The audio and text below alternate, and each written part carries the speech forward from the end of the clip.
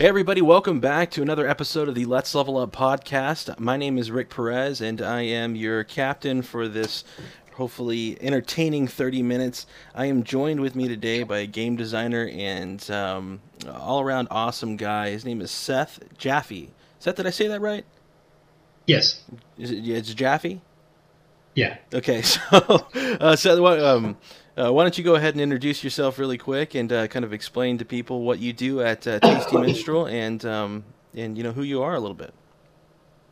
Okay. Hi, I'm Seth Jaffee. I work with my friend Michael Mendez with Tasty Minstrel Games to develop and get games that we think are good out there. But I've been working on game design for 10 or 11 years now, and my published titles that are my designs that people might recognize are Eminent Domain.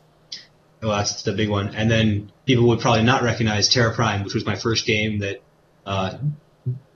is a little more rare and out of print. But I've also worked on a lot of the Tasty Minstrel titles, such as Belfort, Ground Floor, and Kings of Air and Steam, among others, which I did a lot of development work on those. But yeah, that's a little bit about me, I guess. Yeah, that's awesome.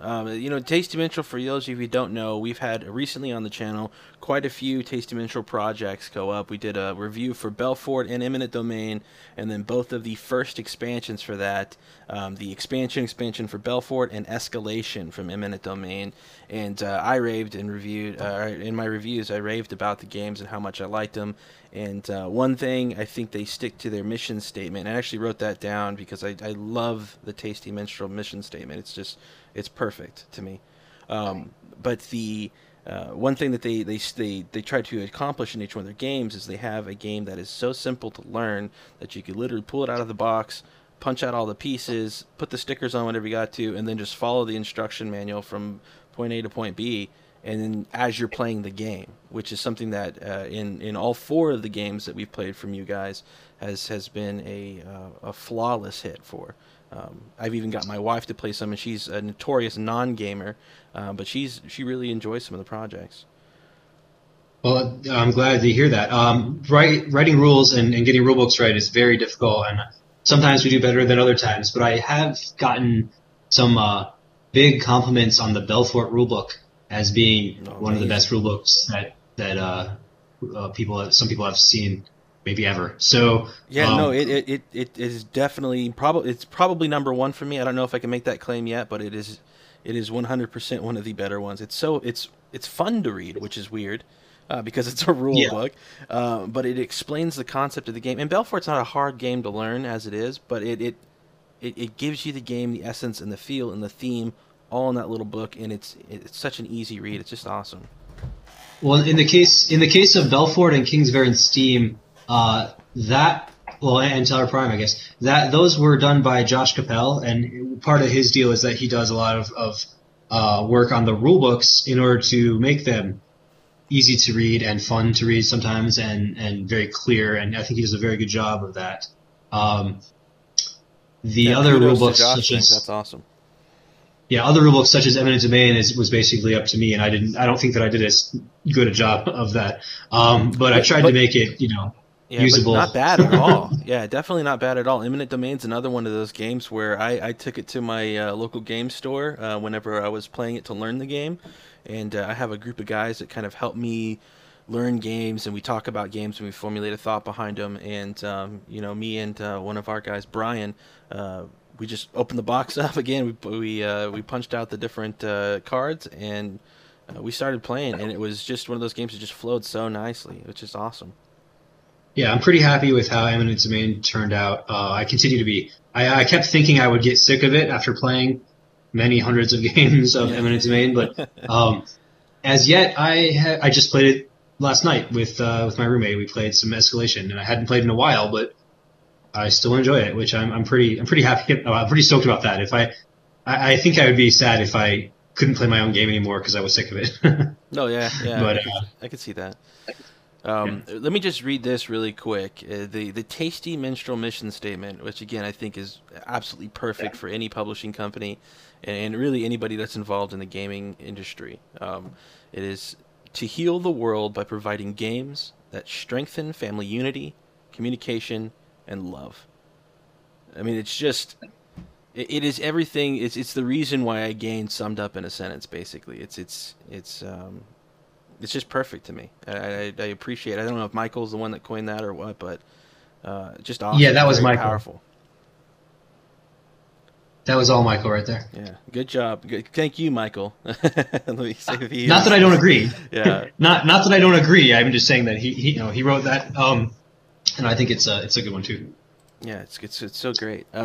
Just a couple quick things involving the Let's Level Up channel. We are just celebrating a year's anniversary as a concept. So about a year ago, my wife and I were talking about and really watching a lot of board game reviews and kind of getting into this tabletop renaissance that's been going on the past 5 years or so. And me being a tabletop gamer all my life, or rather with RPGs and whatnot, and a strategy gamer, I really kind of was drawn to this medium. And long story short, it's been a year now. And so we pumped out, I think, 106 videos last year on our YouTube channel, or within the year, and we are not stopping. We've got a ton of stuff planned for this year. And I think every video, like I've said before, we try to get better and better. So this is just pretty much a two-man show, the wife and I, and we're learning everything from the ground up, which has been a bit of a journey. But yeah, that's like.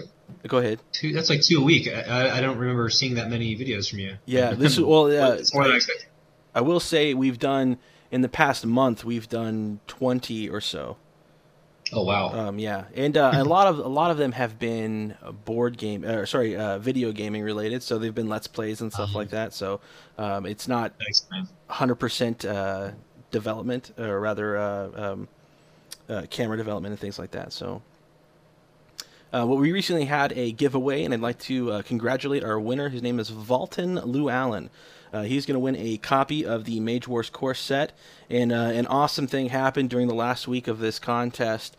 The guys at Mage Wars, Patrick there at Arcane Wonders, has actually threw a little incentive in on his own, and he is going to send Valton a pack of promo cards for Mage Wars, which is just awesome.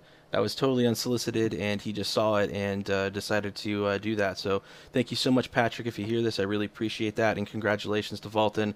Thank you for joining us on Facebook and joining that discussion, and also helping support Let's Level Up as a concept. So I really appreciate that. We're still getting used to this thing. We're still kind of pushing out there, but every day we get a little bit more of a foothold in this medium, and I'm definitely looking forward to this year. It's going to be awesome. So enough about me.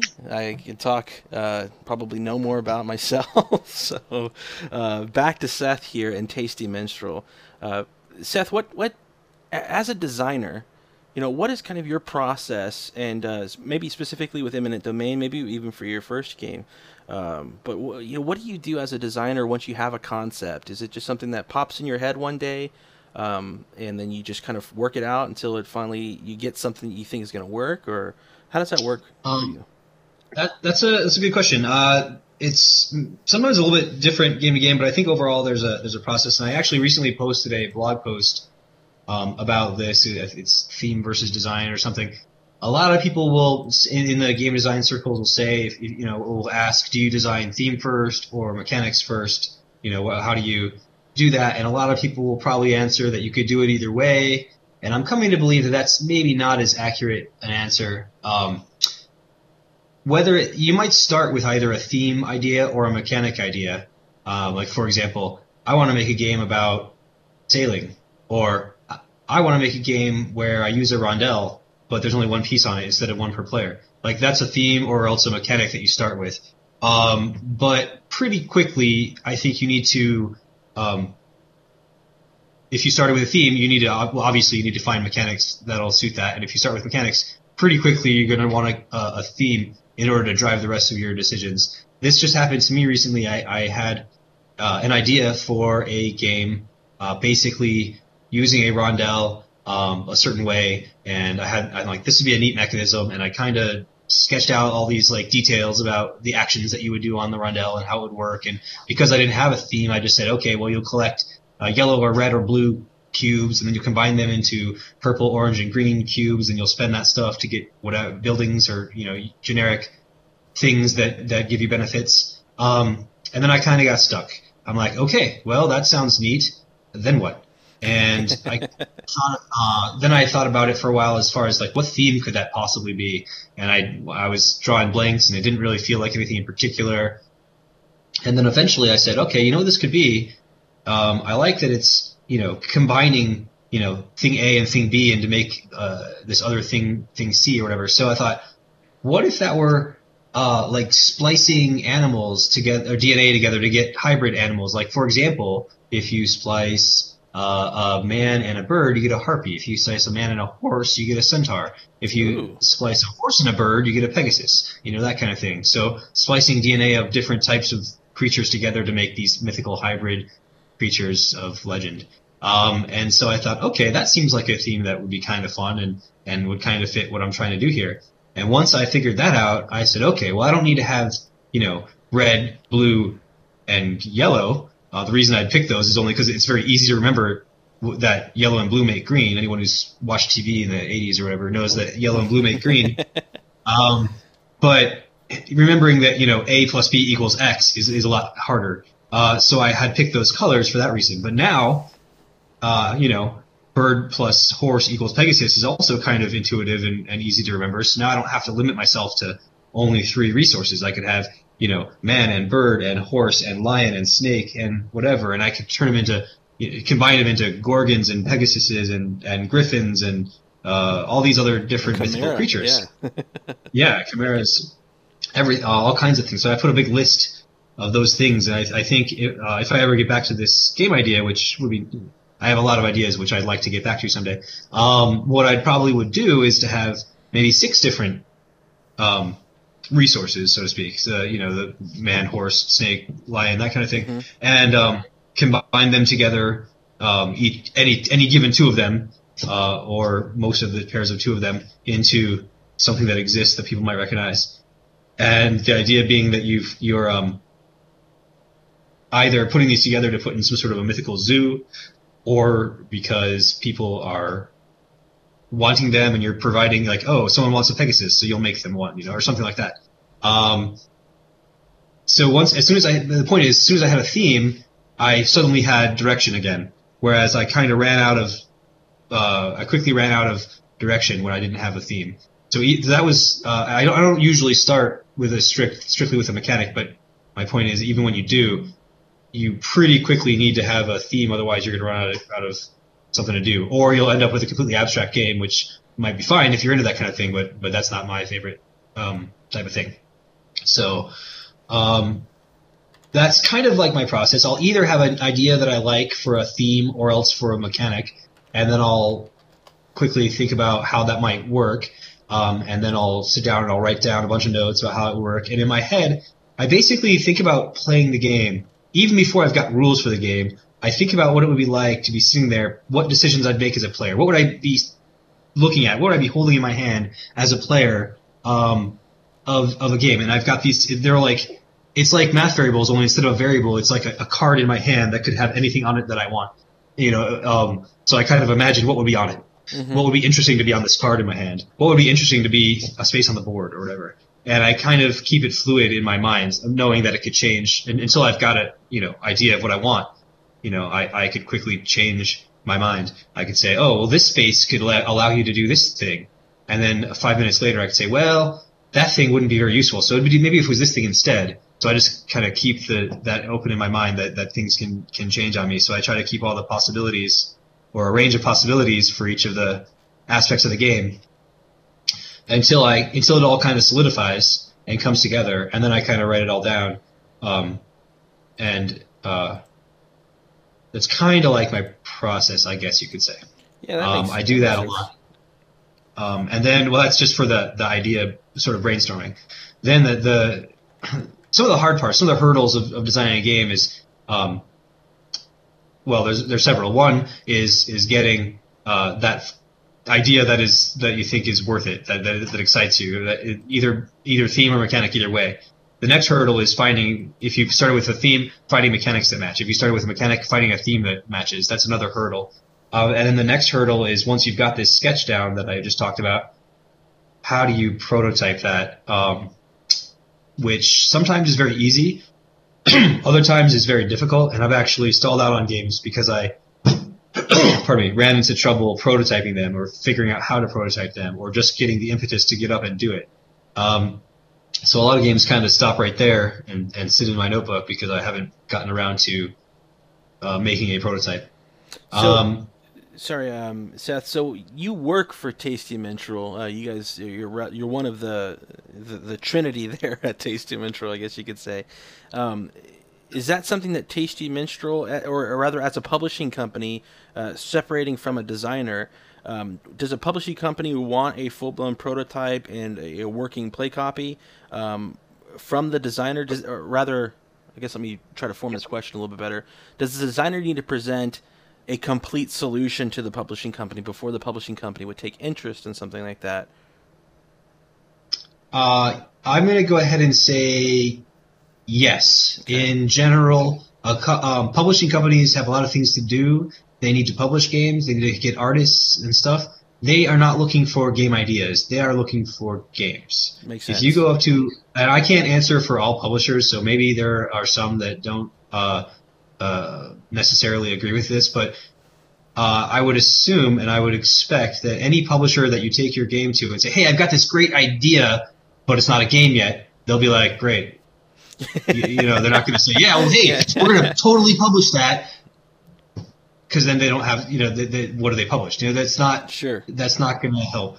Of all the publishers that I know of, I'm probably the most likely to take an unfinished game and work on it, because that's sort of what I was doing before I was associated with a publisher. That was kind of my MO. I would see an idea that I liked. Someone's talking about a game design that they were working on, and I thought, oh, that's neat. That sounds like a great idea, and I'd see some potential in it, and I would start talking to them about it, and helping them. I'll put helping in air quotes because they may or may not, in all cases, have wanted me to. But making comments, making suggestions as to what they could, how it would, it'd be cool if it were like this. And as a result, now that I'm associated with a publisher, in some cases I have sort of taken games that have been submitted, or that even ones that have not been submitted that I've seen and sort of requested them to submit, that were not really finished games, and then worked on them. I'm kind of trying to do less of that because there's just not time. Sure. And as a publisher, looking at it from the point of view as a publisher, there's not time, and generally speaking, there's not people to do that. Now that said, so my advice is don't pitch a game to a publisher that's not finished. That said, every publisher, or most publishers, might make development tweaks even to your finished game. So while I am saying don't submit unfinished games to publishers, I'm also saying don't expect that your finished game is really necessarily finished, and publishers may well make small changes, or I've heard of big changes, but I don't know how frequent that is, a sweeping change to a game after it's been accepted. I expect small tweaks and small. I can see how that would happen, and I've heard of it many times. Well, gamers never have egos, so that's not a problem, right? It depends on the designer, right? Where they come from and what their history is. Sure. There's all kind, and that said, as a designer, if a publisher is interested in changing your game and you don't want them to, I guess you've always got the option to say, hey, I'm not comfortable with that. And worst case, you just don't have the company publish the game, right? That's always an option. But I would say for the most part, publishers are on the same team as you, and they're not trying to ruin your game. They're trying to make it either better in one way or another, either better as gameplay, or better reaching more people, making it simpler to learn, or more saleable, or whatever. They're not trying to ruin your game. They're just trying to improve it further. So I can't speak for all publishers, but as designers, you pretty much have to understand that that's the kind of things that happen. Is So to answer your original question, don't submit unfinished games. That's just wasting everyone's time. And do expect or accept that there will be likely some suggestions or tweaks or comments made by the publisher in order to, for whatever reason, that you might need to deal with. Yeah, sure, that makes a lot of sense. Yeah, you're really entering in at that point a partnership, right? So if you're looking to a publisher to help get one of your games out there to the market, I think you should be flexible enough to hear some feedback. Yeah, it's a team effort, and you're both on the same team. It's not a competitive game. Publishing games is not a competitive game between the publisher and the designer. Yeah, until Seth Jaffee makes the game Publishing by Tasty Minstrel for victory points. I was wondering, again, you have a couple of different things in the pipe for Tasty Minstrel that I know you wanted to talk about, and so maybe now would be a good time to bring that up. I know Scoville just hit a couple weeks ago, I believe, to Kickstarter. That game looks awesome. Yeah, so I guess I just run down the Tasty Minstrel stuff. So to begin with, the things that have just been delivered, as you mentioned, Belfort expansion and Eminent Domain expansion, along with the third printing of Eminent Domain itself, those all people should pretty much have all their copies of that Kickstarter backers should, and they should be in stores or available by now, I would think. And so I'm hearing online people playing these and enjoying them, and that makes me feel good. It's always good to hear when somebody enjoys something that you've created. So that's our most recent stuff that's come out. We've just completed a bunch of Kickstarters for several different microgame type things, which have been pretty popular, and so popular that some people have been concerned that Tasty Minstrel might not be doing as many of the bigger games. And I just wanted to let everyone know that that's not the case. And as evidenced by Scoville, as you just mentioned, has just started last week on Kickstarter. Scoville is a great bigger game, a Euro game, where you have a bunch of different colored cubes for peppers. You plant them on the board, and it matters where you put them because there's a geography to the board. You walk your little guy around the board in between rows of peppers in order to create new peppers, combining based on the colors. So if you walk between a blue and a red pepper, you'll get a purple pepper, which is like a more valuable one. And then if you plant the purple pepper, you'll get bonus points for being the first person to do that. And then if you walk between purple and something, you'll get like black or white or yellow.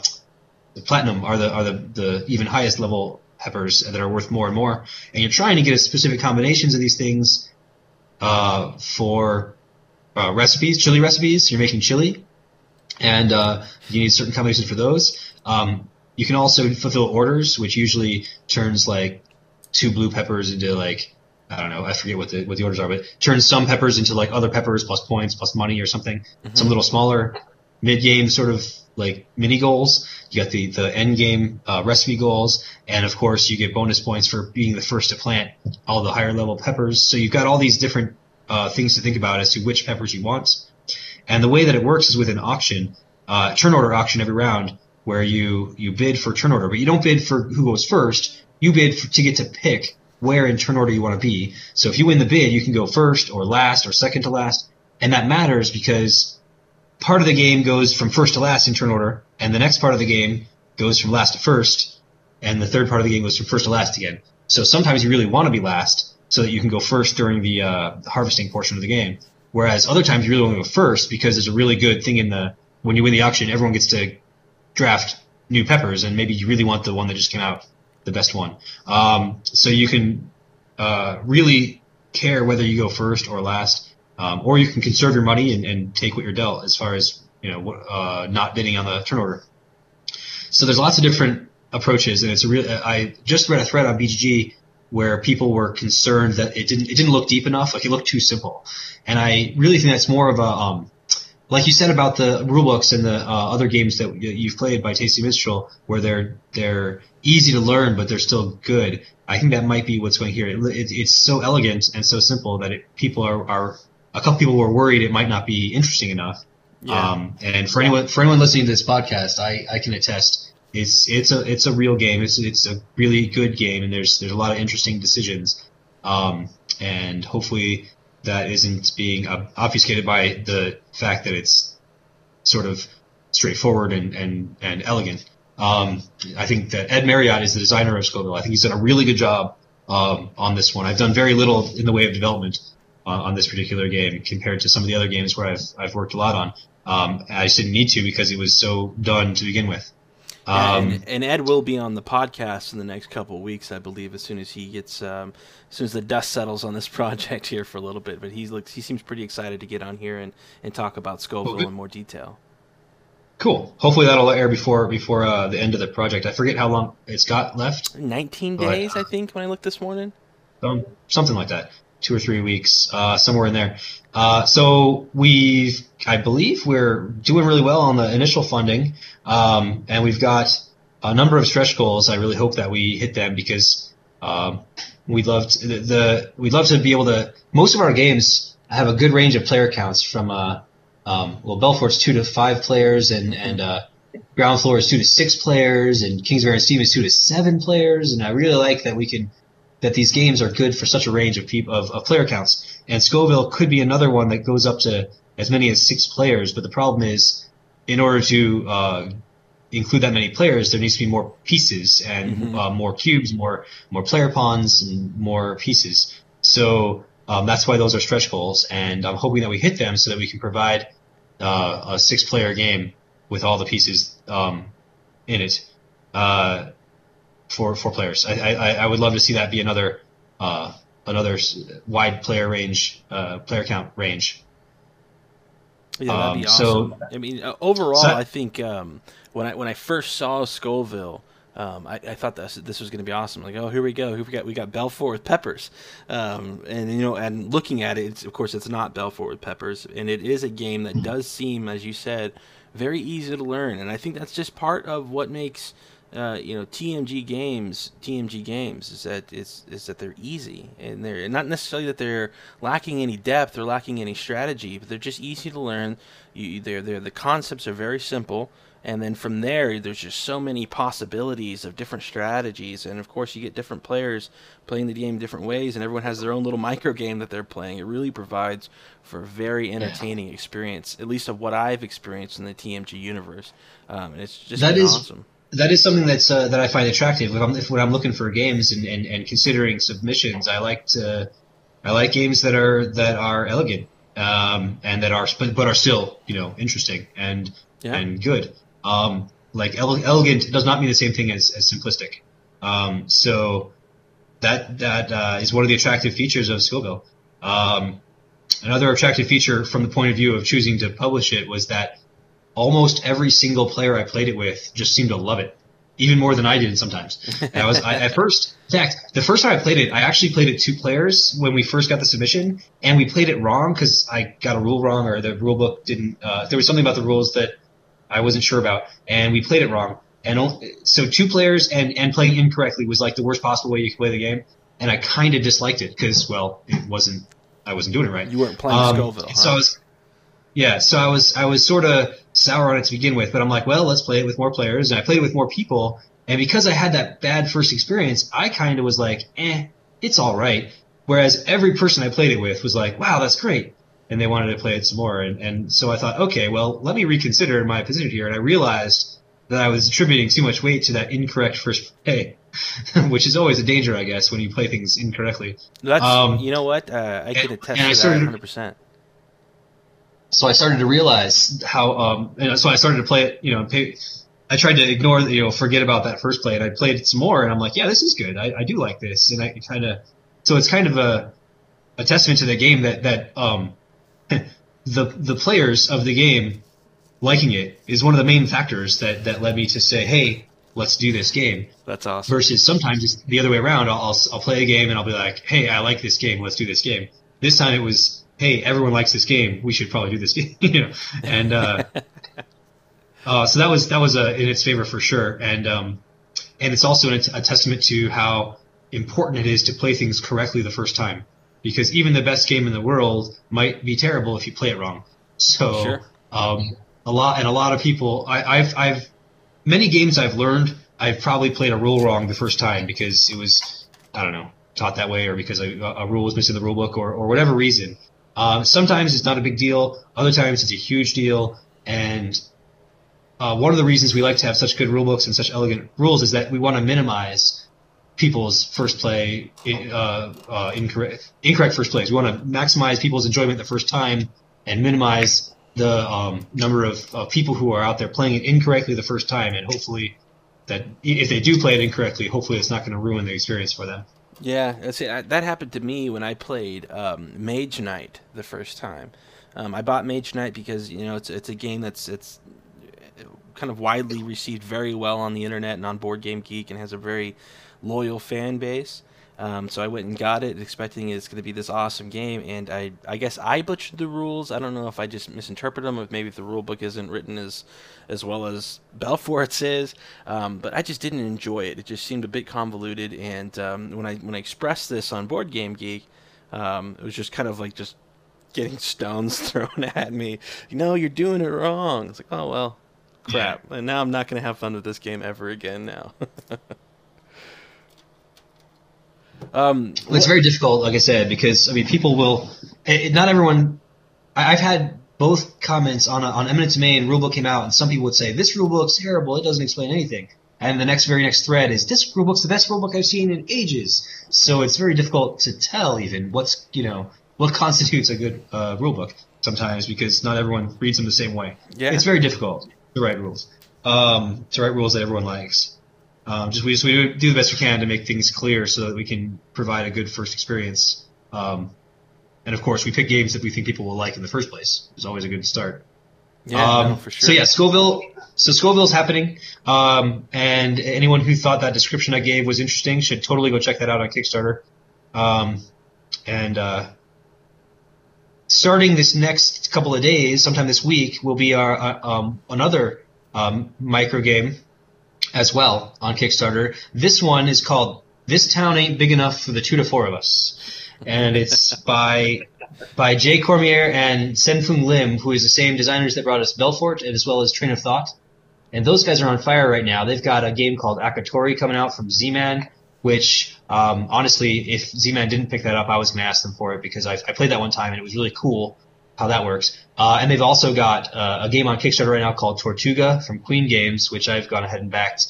I don't know a whole lot about the game, but I basically backed it because of Jay and Sen are the designers, and everything I've seen from them has been pretty solid. So we've got this Town Ain't Big Enough coming out on Kickstarter. It is a micro game. It's got 25 little tiles, and it's an area control game. And it goes pretty quickly, like 15 minutes, probably 15 to 30 maybe, I think is what it says. And you basically, the tiles are divided up by fences into quadrants or sections anyway. And inside some of these sections are cowboy brands. And so one of the cowboy brands will be yours. And what you want to do is you want to create an area fenced in by fences, which I think will be called a corral. You want to fence in a corral. And then once the corral is fenced in, you'll score it. And this is the interesting part. Whoever has the most cowboy brands in the fenced-in corral gets the most points. But what you get is 1 point per cowboy brand that the next player has. So you'll rank all the cowboy brands. Let's say I have 5 and you have 3 and 2 other people tie for 1 each. So I have 5. I get the most points. I get 3 points since you had 3 brands in there. Then you, with 3 brands, had the second most, so you get 1 brand because that's how many the next people had. Oh, I see. And the next people down, they're tied for 1. I guess they get 0 because the next one down is 0.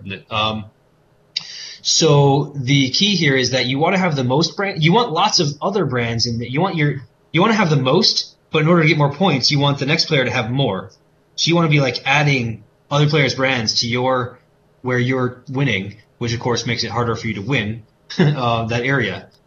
So that's the crux of the game is trying to have the most symbols in an area where someone else also has a lot of symbols. That makes sense. That's cool. So yeah, that's there's a little more to it than that, but that's basically the idea. And I believe I just saw some rules for little tiny expansions, which might be stretch goals or something, where you have extra little tokens that you can put down to, like sheriffs that you can cover up someone's cowboy brand, or outlaws that you can hire that are basically extra to your cowboy brand, or something like that. Oh, okay. Which I think will be really a nice little elegant addition to the game. And that's coming out next week? That should be on Kickstarter sometime this week, next couple of days. Next couple I believe days. is what I heard. I believe I saw a post that it was. So with Kickstarter, you have to submit a project, and then it has to be approved by Kickstarter before you can launch it. And I believe we saw that it was approved, and therefore it will launch in the next couple of days. Yeah, and for those of you who may be listening to this on iTunes or Stitcher Smart Radio, today is February the 2nd, 2014. So if you're looking at this a year or so now, try to pick this up at your friendly local gaming store, because it's probably not available on Kickstarter anymore. So about that, actually, the microgames that we've been doing may not be available in your friendly local game store. The way that so I don't know how much of this is secret, so I might keep getting in trouble by saying this out loud, but I know that sometime this year, later this year, we're going to be having an updated playtmg.com website, and on that website is where you can directly order these microgames for probably $5.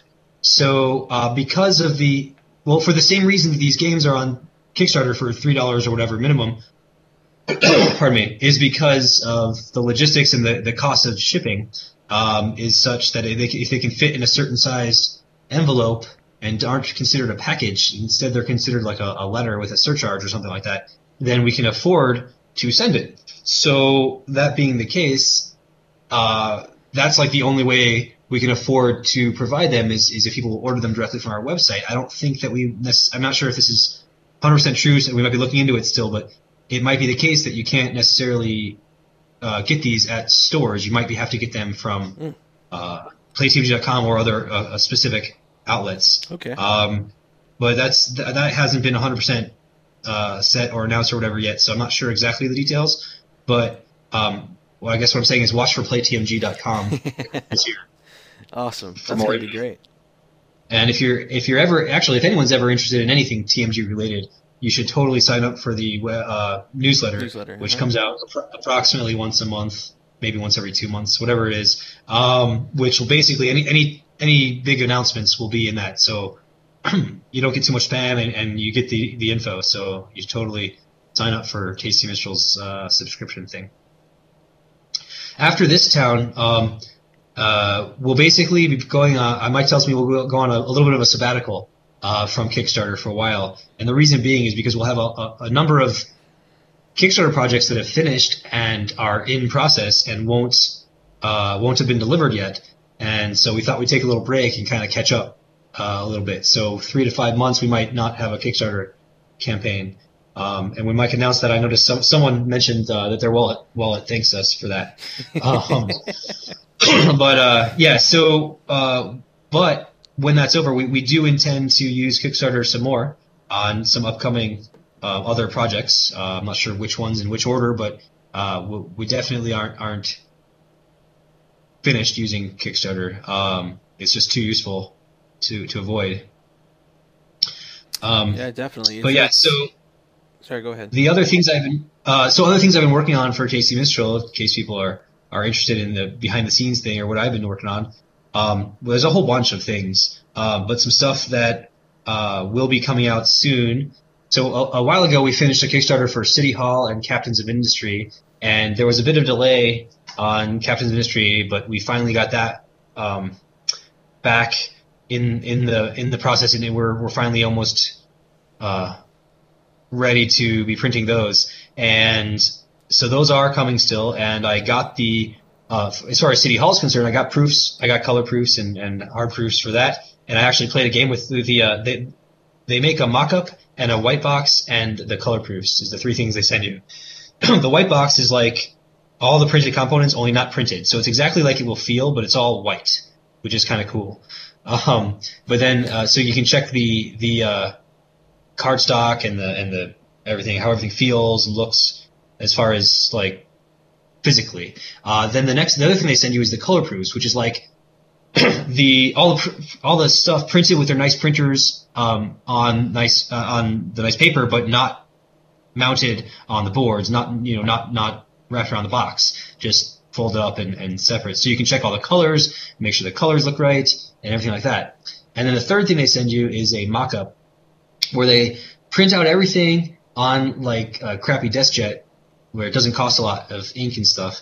And then they glue the fronts to the backs of the cards, and they kind of glue the cover, the box at the top on the box and things like that. So it looks like a prototype version that somebody might have made on their home computer. But it's basically to make sure that all the pieces are there, that everything lines up front to back correctly, and things like that. So I took that mock-up to my friend's house the other day, and we played a game.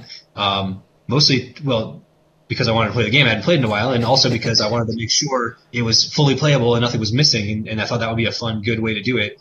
And we had a really good time playing it, and I told the manufacturer that they're approved, and so that's all underway. And yeah, so those are underway after a short, maybe longer than short delay on Captains, but those are still in process and will be coming out this year as expected, maybe a little later than expected. Awesome. And the other stuff that I've been working on, I've got a lot actually a long list of things that we've got coming soon.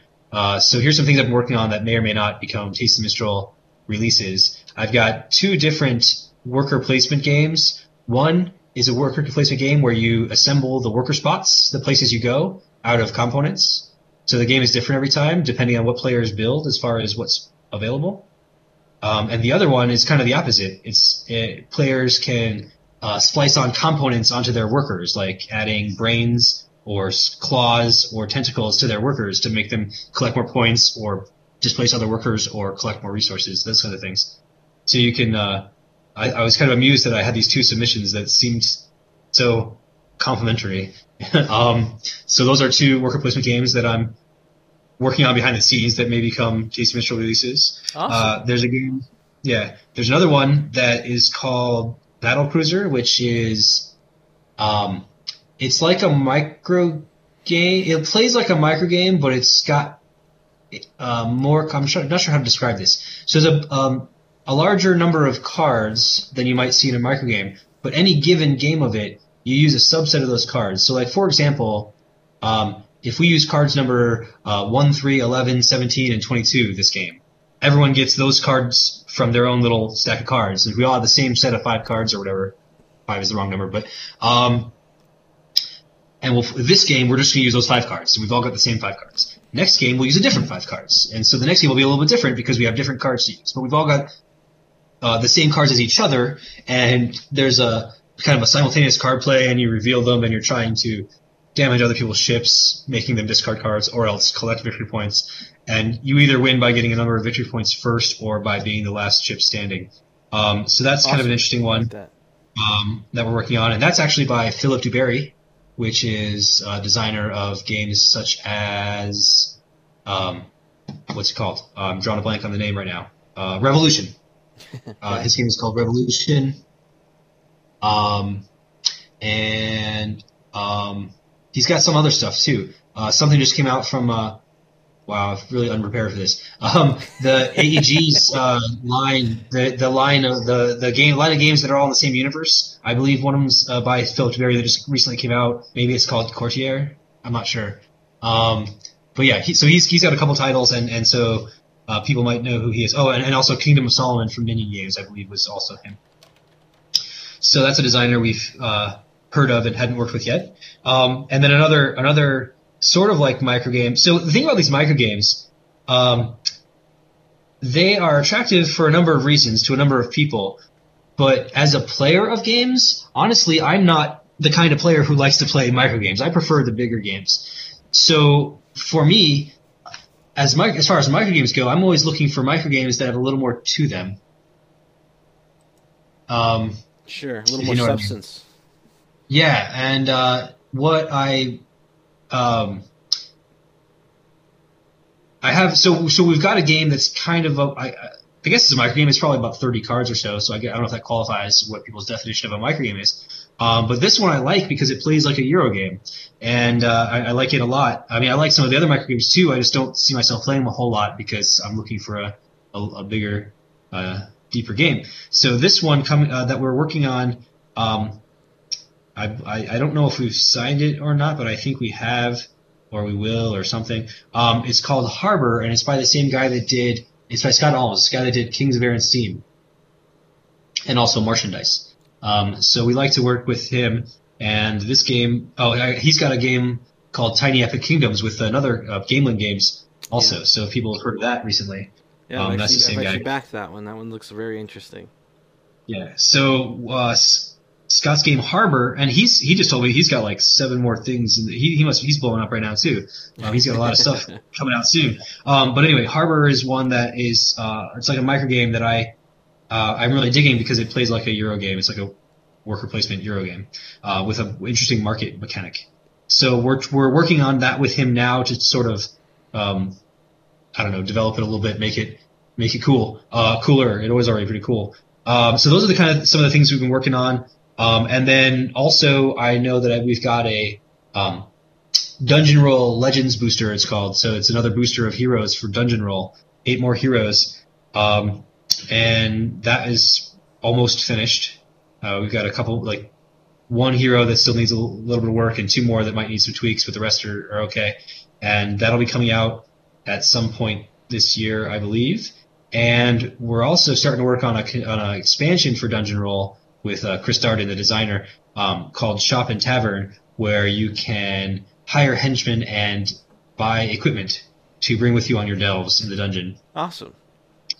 So that's begun as well. What is there anything else? Of course, there's something else. And there's an expansion to Kings of Air and Steam as well, also by Scott Alms, that we're working on. I think that's pretty much done. I think we're gonna get started on art on that pretty soon. So there's probably some other stuff too, but that's the big stuff that's coming up soon. So you guys have a very busy year ahead of you, it sounds like. Yeah, we got a lot of stuff, and we're not sure how. We're never sure what order these things are going to come out in. We do have one more awesome game actually that I wanted to mention that we'll be working on. It will be on Kickstarter sometime later this year. It's called Bomb Squad, and it's by some friends of mine here in town, David Short and Dan Keltner. And that game, I really dig this game. It's a real-time cooperative game, but not real-time like other real-time games you've seen. It's turn-based, and you can take as long as you want on your turn. But the thing is, there is a clock counting down, and at the end of 10 minutes real-time, a bomb will explode unless you've defused it. Okay. And then 10 minutes after that, another bomb will explode unless you've defused it. And so what you're doing as a group is that you're programming a bomb disposal robot to navigate a building, open doors, rescue hostages, and defuse bombs. And the way that you're doing it is... Have you played Hanabi? I have not. Oh, well, that's too bad, because Hanabi is like a really good game, and you should totally check it out. I know. So I know Talks from Crits Happens just got it, and he's looking forward to that as well. Well, yeah, Hanabi is an amazing cooperative game by Antoine Bauza, and this game kind of uses a similar mechanism in which you have your cards that have these commands on them for the robot, but you don't get to see your own hand. So you're holding your hand backwards, and everyone else can see it but you. And so what you're doing is you're giving each other clues on, and there's strict clue rules as to what you're allowed to say, in order to let people know what cards they should be playing. And then you're playing cards. When you play it face down into the robot registers. So you don't necessarily know if you played the right one, but your partners do. And then eventually, once you've put some commands in the robot, you'll activate it as your turn will be like, I'm going to activate the robot. And then depending on if you have, if you don't have too many cards in the register, you're allowed to discard one. So if somebody made a mistake, you can fix it that way. And then it costs battery. Your robot has battery power, so the more actions you do in one time, the more efficient it is, because it costs like 3 or 4 battery just to activate the robot, plus 1 more battery per command. And if you make an incorrect or an illegal command, it drains extra battery. And if you run out of batteries, you lose. So you have to, and there's a way to get battery back. So there's a way, you got to manage your battery. You have to, navigate, like get the correct commands in so you can navigate the building the way you want to. And you need to be rescuing hostages before they get blown up by bombs. And all of this in something of a hurry, because if you take too long, you dawdle too much, the bombs will blow up. Yeah. Nice. So It is a blast, and that's not no pun intended. It is a really fun game, and I liked it so much that I basically asked them if we could publish it, and so we are going to have that later this year on Kickstarter, and it's I'm really excited about that. And we're looking for some artists right now to do some dramatic art for that. Cool. But yeah, I'm looking forward to that one. I'm looking forward to all these games. Playing a published version of these games is kind of a nice reward for all the work and effort and thought and time that goes into making them. A lot of the times I play a game with a prototype copy many times, and I'm okay with that most of the time. But it's always nice to see the full final components. Yeah, so I'm looking forward to all these games. Yeah, that sounds very interesting. Let's see, it's already almost been an hour, Seth, and I only requested about a half an hour of your time, so I apologize this ran kind of long. But is there anything else that you'd like to address with the Let's Level Up universe here? No, I think I've talked about just about everything I can talk about. Okay, man. Well, I definitely appreciate your time today, and I'd like to thank you again for letting Let's Level Up take a look at some of these Tasty Minstrel games. I was very, very pleased with everything that I saw, and I hope that in the future we can review some more of your stuff. I'm a big fan. You made a fan out of me, and I think quite a few other people that I know that I've talked to have since picked up Tasty Minstrel games or Tasty Minstrel products, and it's been good.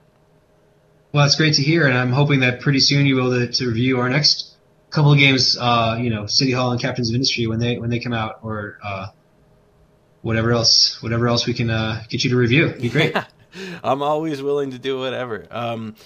Seth Jaffee, again, he's a head designer at Tasty Minstrel Games. He gave us a very good look at some of what's going to be coming up this year with Tasty Minstrel, and a little bit of insight into what he does as a designer in this podcast. So again, Seth, thank you so much for doing that. Everybody, I'd like to thank you for listening to this podcast. I hope you found it as entertaining and as educational as I did, or rather as informative as I did. This is our first podcast of the year, but we're going to have a couple really, we've got 3 or 4 guests that have already agreed to do things, so we may have a couple in the next few weeks, but we're definitely going to try to get at least one out a month. This is going to go with our already aggressive shooting schedule of at least a review a week in the tabletop universe. So, Seth, you have any parting words for the listeners here? No, keep playing our games. Yeah, definitely check out some of Tasty Minstrel stuff. I think Belfort and Eminent Domain. Eminent Domain may be one of my favorite deck builders that I've played. At least that was introduced to me last year. And Belfort is one of my favorite Euro-style worker placement games. I really, really love the theme to that. It's just awesome. So again, thank you everybody for listening, and until next time, game on.